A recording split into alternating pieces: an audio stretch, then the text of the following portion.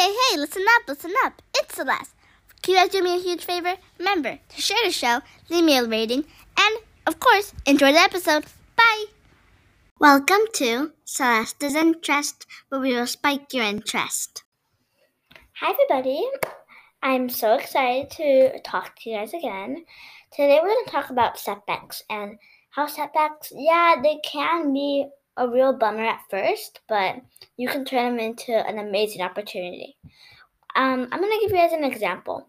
So I had someone cancel on me for an interview for you guys, and I was like, okay, it was kind of a setback. I was hyped and ready, but I turned the setback into opportunity, and that is me talking to you guys about setbacks and how I just turned it into a moment of joy.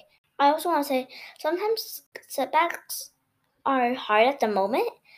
Like, for example, you really wanted to go to Legoland, but one of your family members got sick and that family vacation was canceled. That could feel like a setback at first.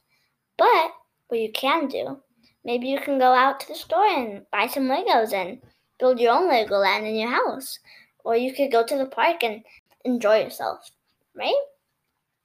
And secondly, setbacks in business.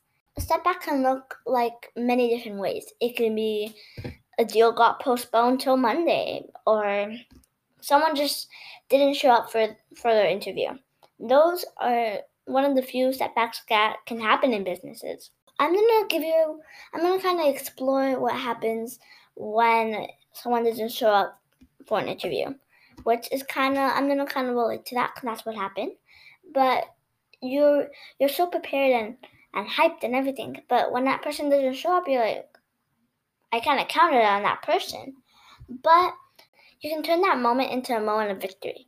What you could do, maybe you weren't as prepared for the interview, and now you can practice. When you have to do the interview again, then you'll be so much more prepared and ready. Because, like I talked about, preparing before preparing. It's always good to do that. And lastly, I want you guys to, in case this happens in your life, I don't want you guys to see, oh my gosh, this person canceled, or this setback.